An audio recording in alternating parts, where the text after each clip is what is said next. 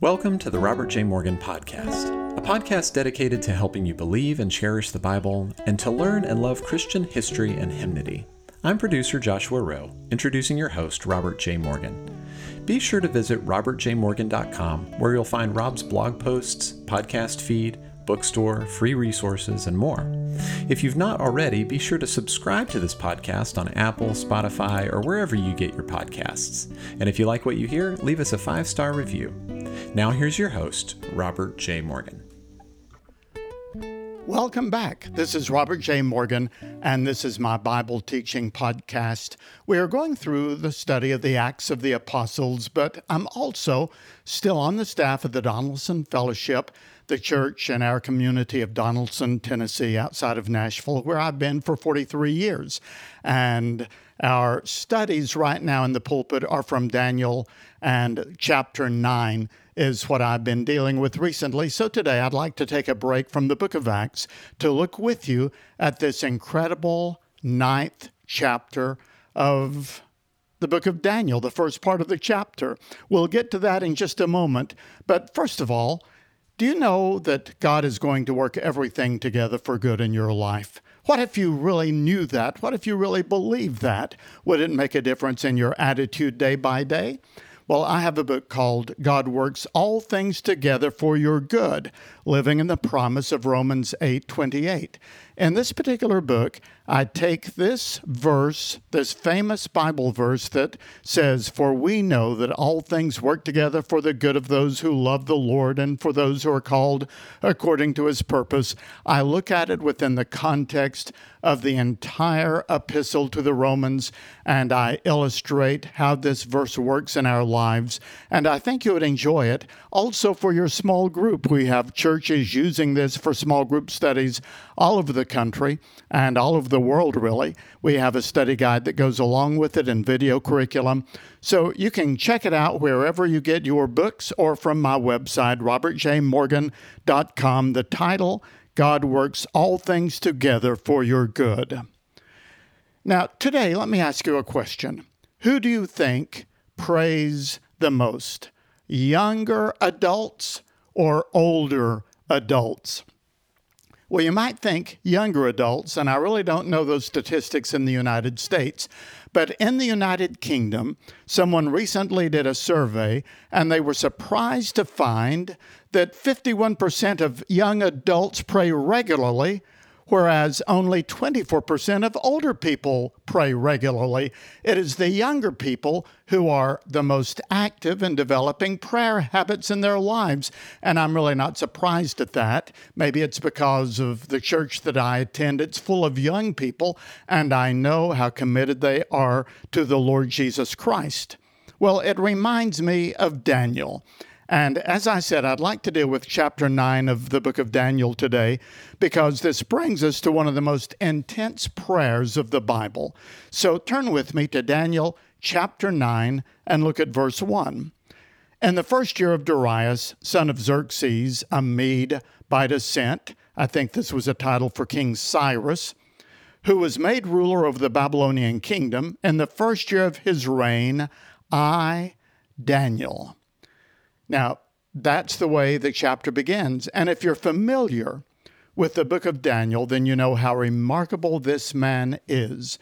He grew up as a young person in the city of Jerusalem under the ministry of Jeremiah the prophet. When he was 12 or 13, he would have gone to the temple with his parents for his bar mitzvah.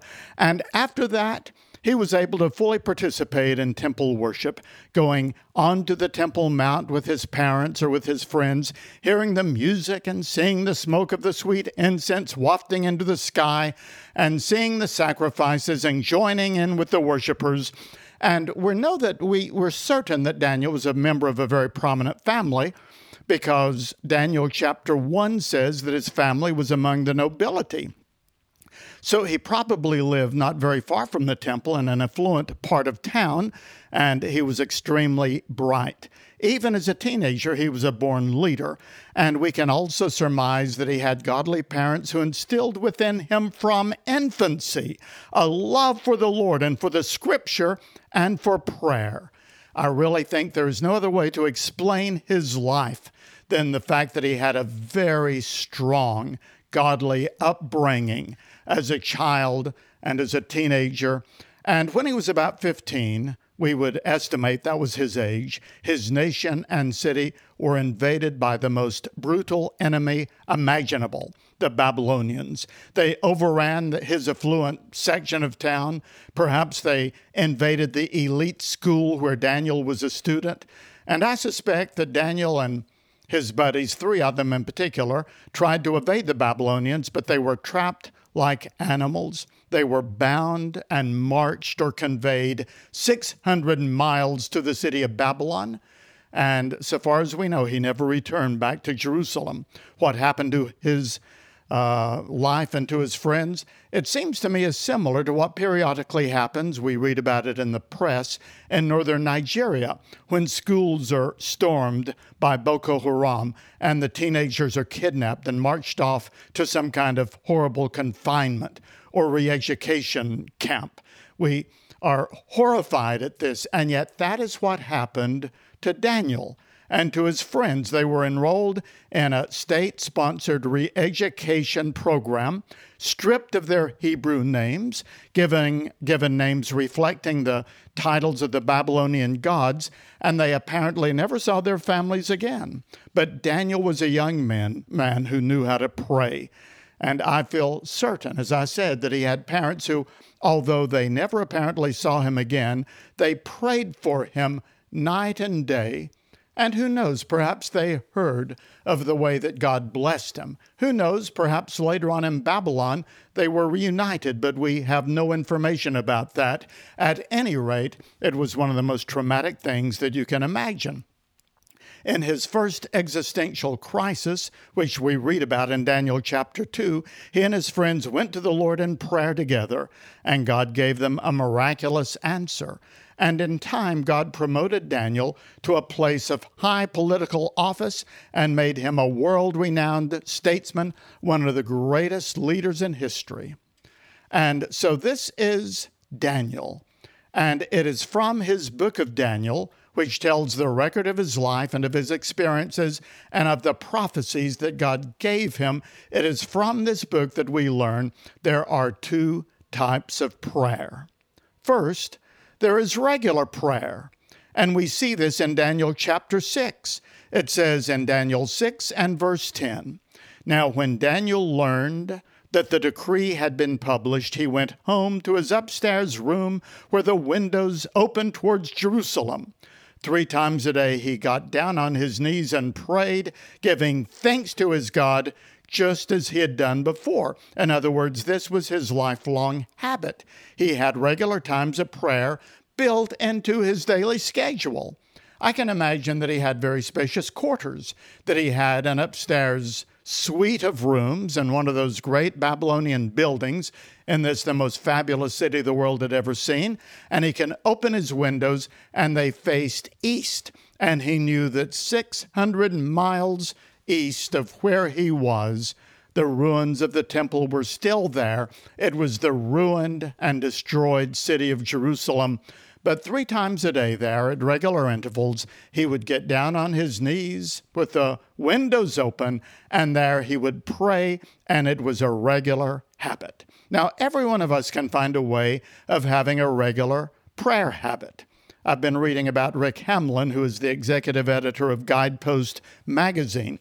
His regular time of prayer every day is on the subway.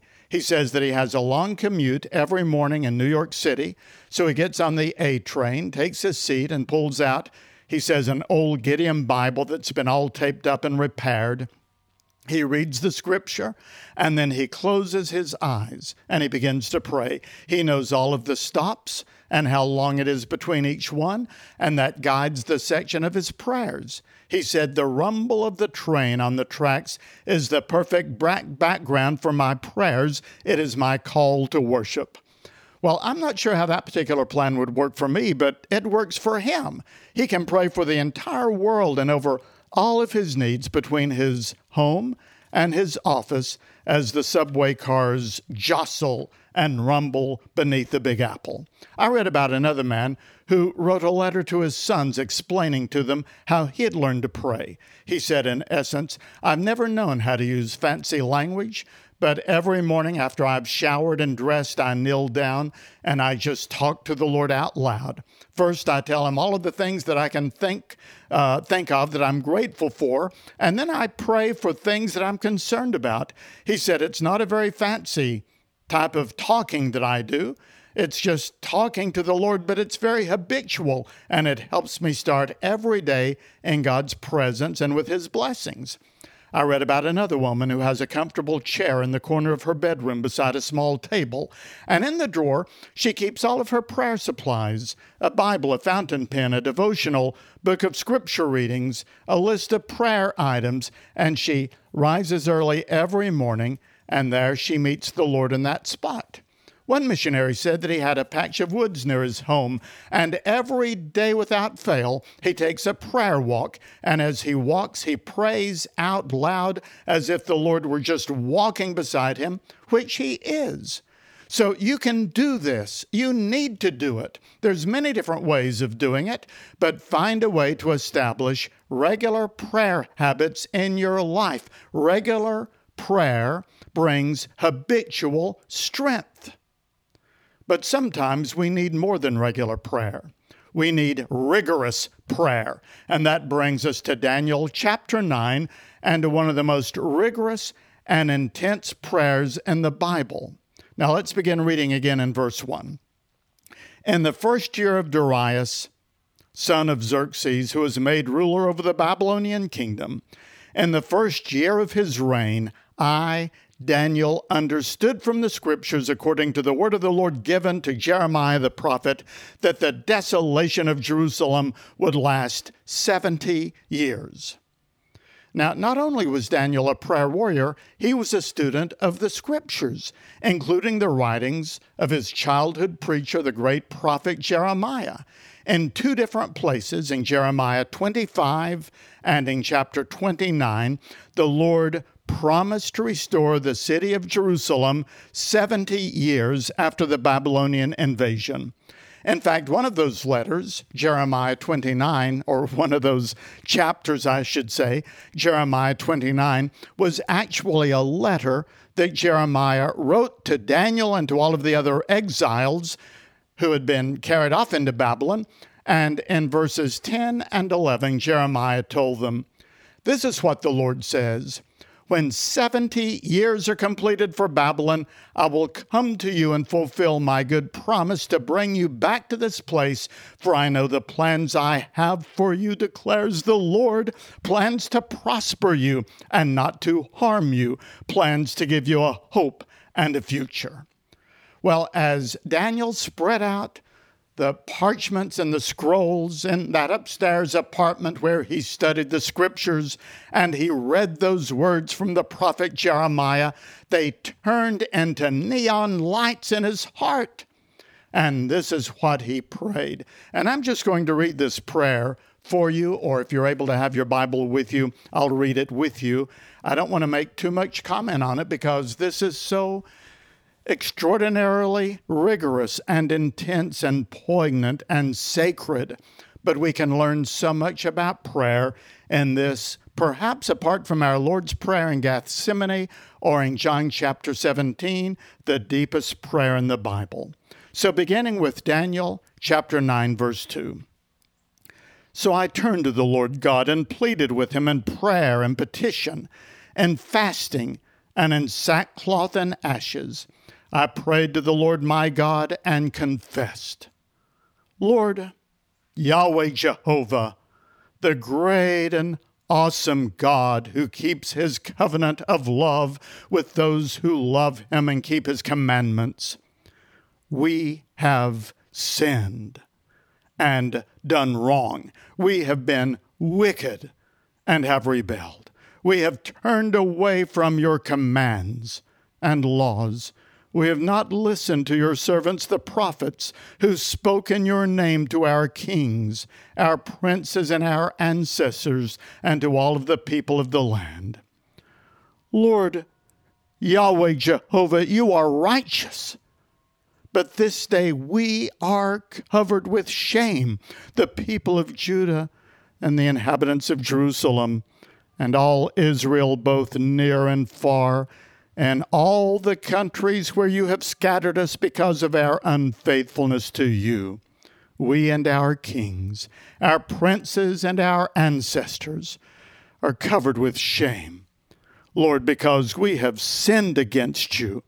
The Lord our God is merciful and forgiving. Even though we have rebelled against him, we have not obeyed the Lord our God or kept the laws he gave us through his servants, the prophets. All Israel has transgressed your law and turned away, refusing to obey you. Therefore, the curses and sworn judgments written in the law of Moses, the servant of God, have been poured out on us because we have sinned against you. You have fulfilled the words spoken against us and against our rulers by bringing on us great disaster. Under the whole heaven, nothing has ever been done like what has been done to Jerusalem. Just as it is written in the law of Moses, all this disaster has come on us, yet we have not sought the favor of the Lord our God by turning from our sins and giving attention to your truth. The Lord did not hesitate to bring the disasters on us, for the Lord our God is righteous in everything he does. Yet we have not obeyed him. Now, Lord, Yahweh Jehovah our God, who brought your people out of Egypt with a mighty hand, and who made for yourself a name that endures to this day, we have sinned. We have done wrong. Lord, in keeping with all your righteous acts, turn away your anger and your wrath from Jerusalem, your city, your holy hill. Our sins and the iniquities of our ancestors have made Jerusalem and your people an object of scorn to all those around us. Now, our God, hear the prayers and petitions of your servant. For your sake, Lord, look with favor on your desolate sanctuary. Give ear, our God, and hear. Open your eyes and see the desolation of the city that bears your name. We do not make requests of you because we are righteous, but because of your great mercy.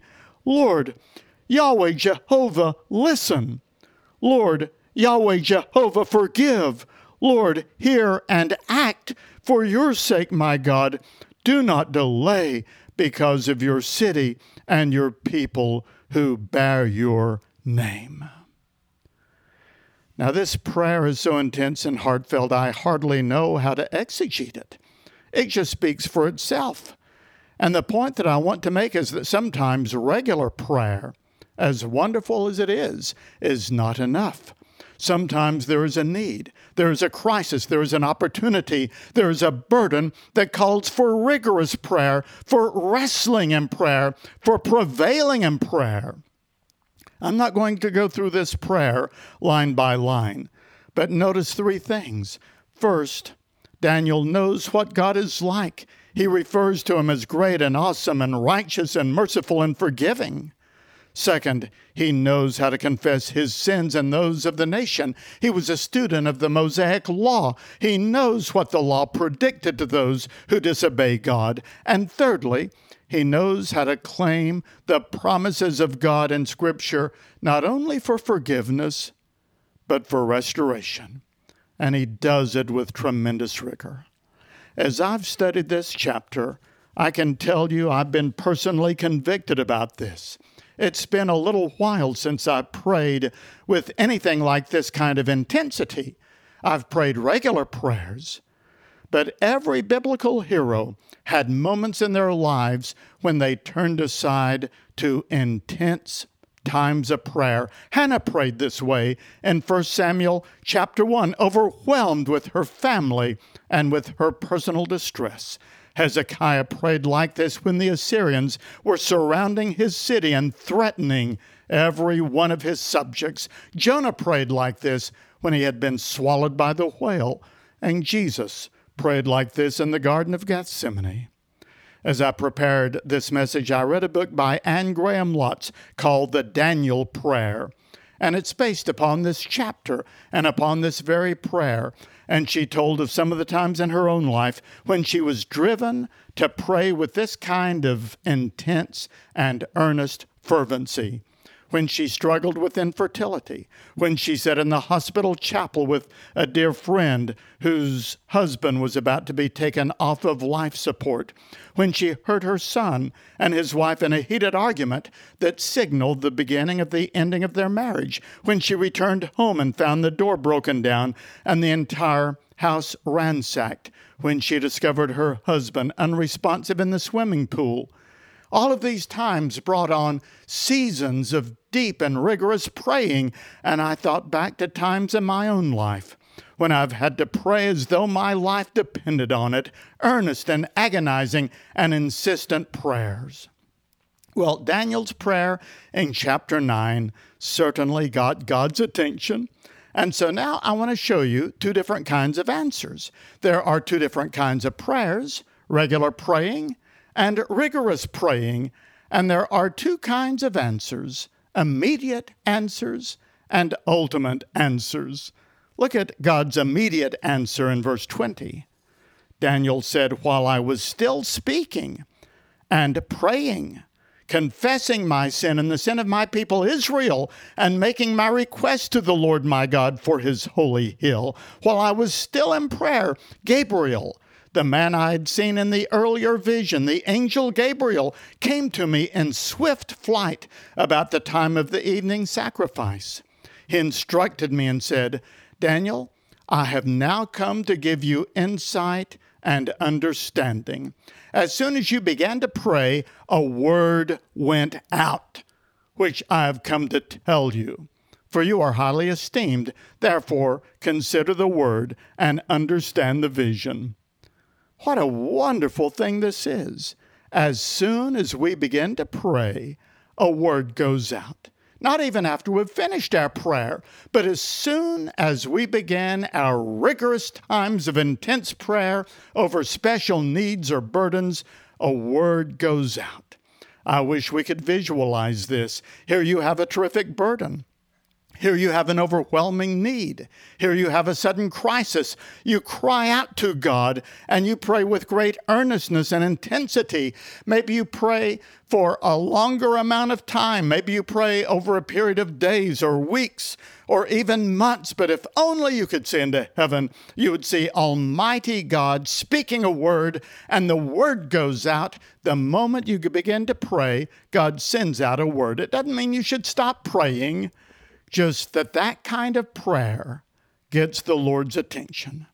Immediate answers. But notice something else. The answer is given immediately, but it unfolds ultimately. Gabriel comes with a message, which is the last part of Daniel chapter 9, and which is a prediction, a prophecy about the future.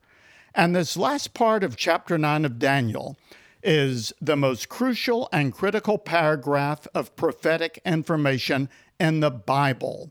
You can study it on your own.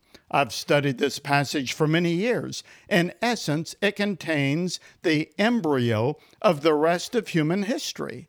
In essence, it contains the whole story that takes us to Calvary, and then all the way from Calvary to the tribulation, and all the way through the tribulation, the first and second halves of it, to the second coming, and all the way to the millennium, and all the way to eternity. And the simple message that Daniel is given in response to his prayers, the answer comes immediately, but the answer is an ultimate answer that was going to unfold through the rest of human history and would serve as the basis for the remainder of biblical prophecies about the end time.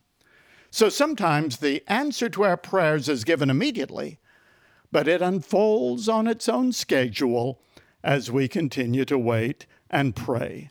And at any rate, it tells us that we must learn to pray whenever God calls us to, whenever there is a burden in our heart or a distress in our lives, then those regular prayers that we have day by day are simply the foundation upon which we build a rigorous prayer life in times of great need, exigency, or emergency.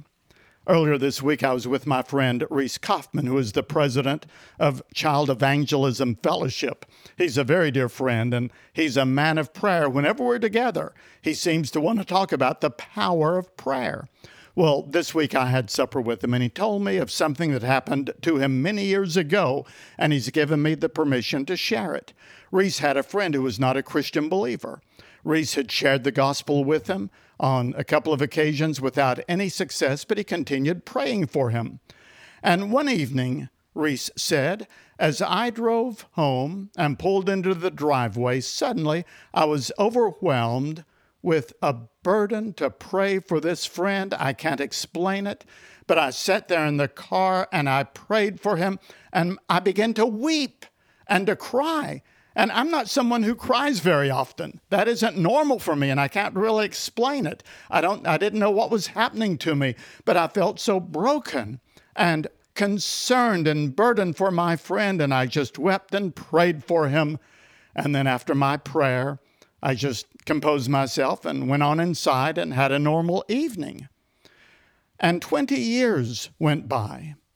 And then I got word that this particular friend was coming through town, and so I told him I wanted to see him. I thought I might have at least one more chance to bring up the gospel. And so I did so when I saw him, but he cut me off. He said, Reese, don't you know? I've become a Christian. Let's see. It's been a long time ago. I think it's been 20 years ago. And Reese was stunned at that. But his mind went back to that evening in front of the seat of his car when he had felt such an intense burden to pray for his friend 20 years before. Sometimes God just brings us to a place where we know the only thing we can do with the situation is to pray. Now, there is one final thing that I want you to notice. I don't have time to go into the prophecy that Gabriel gives, but notice in verse 21, Daniel said, while I was still in prayer, Gabriel, the man that I'd seen in the earlier vision, really an angel, came to me in swift flight about the time of the evening sacrifice. That would have been 3 o'clock in the afternoon. And down in verse 26, the prophecy includes the fact that the Anointed One is going to come into Jerusalem and be cut off. At what time did Jesus, the Messiah, die? At what time was his life cut off? It was at 3 o'clock in the afternoon, at the time of the evening sacrifice. And it was his death that ripped the veil of the temple into two parts, giving us access into the presence of God and to the very power of prayer. So there are Jesus implications here.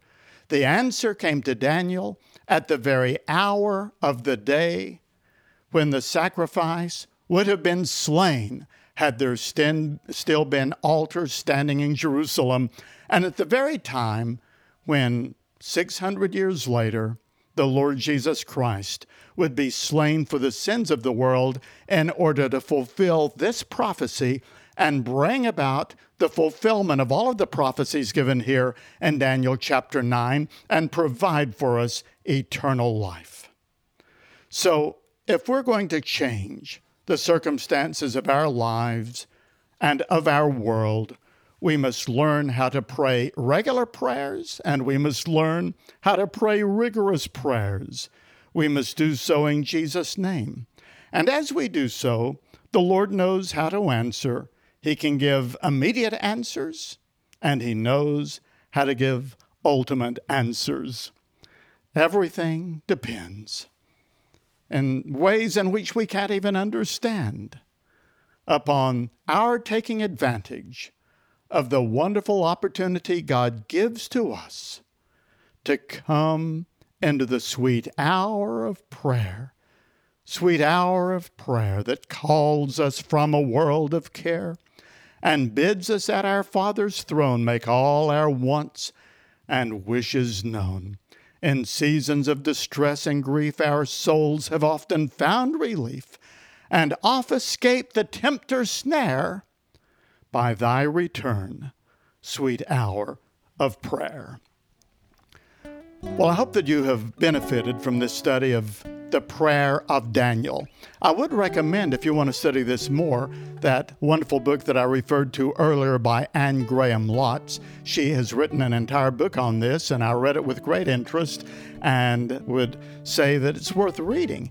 I had never read Anne Graham Lotz before, and I was impressed with this book, and it was helpful to me as I prepared this Bible study. And also, God Works All Things Together for Your Good, my book on Romans 8:28, along with study guides and video curriculum. It's all at my website at robertjmorgan.com. Thank you for joining me today. This podcast is produced by Joshua Rowe and his media company, Clearly Media. Music is by Elijah Rowe, who happens to be my grandson, and all of the resources that we talk about are available at robertjmorgan.com. Thank you so much for joining me. I'll be back next week with another Bible study as we continue our study Unstoppable into the book of Acts. Until then, God be with you until we meet again.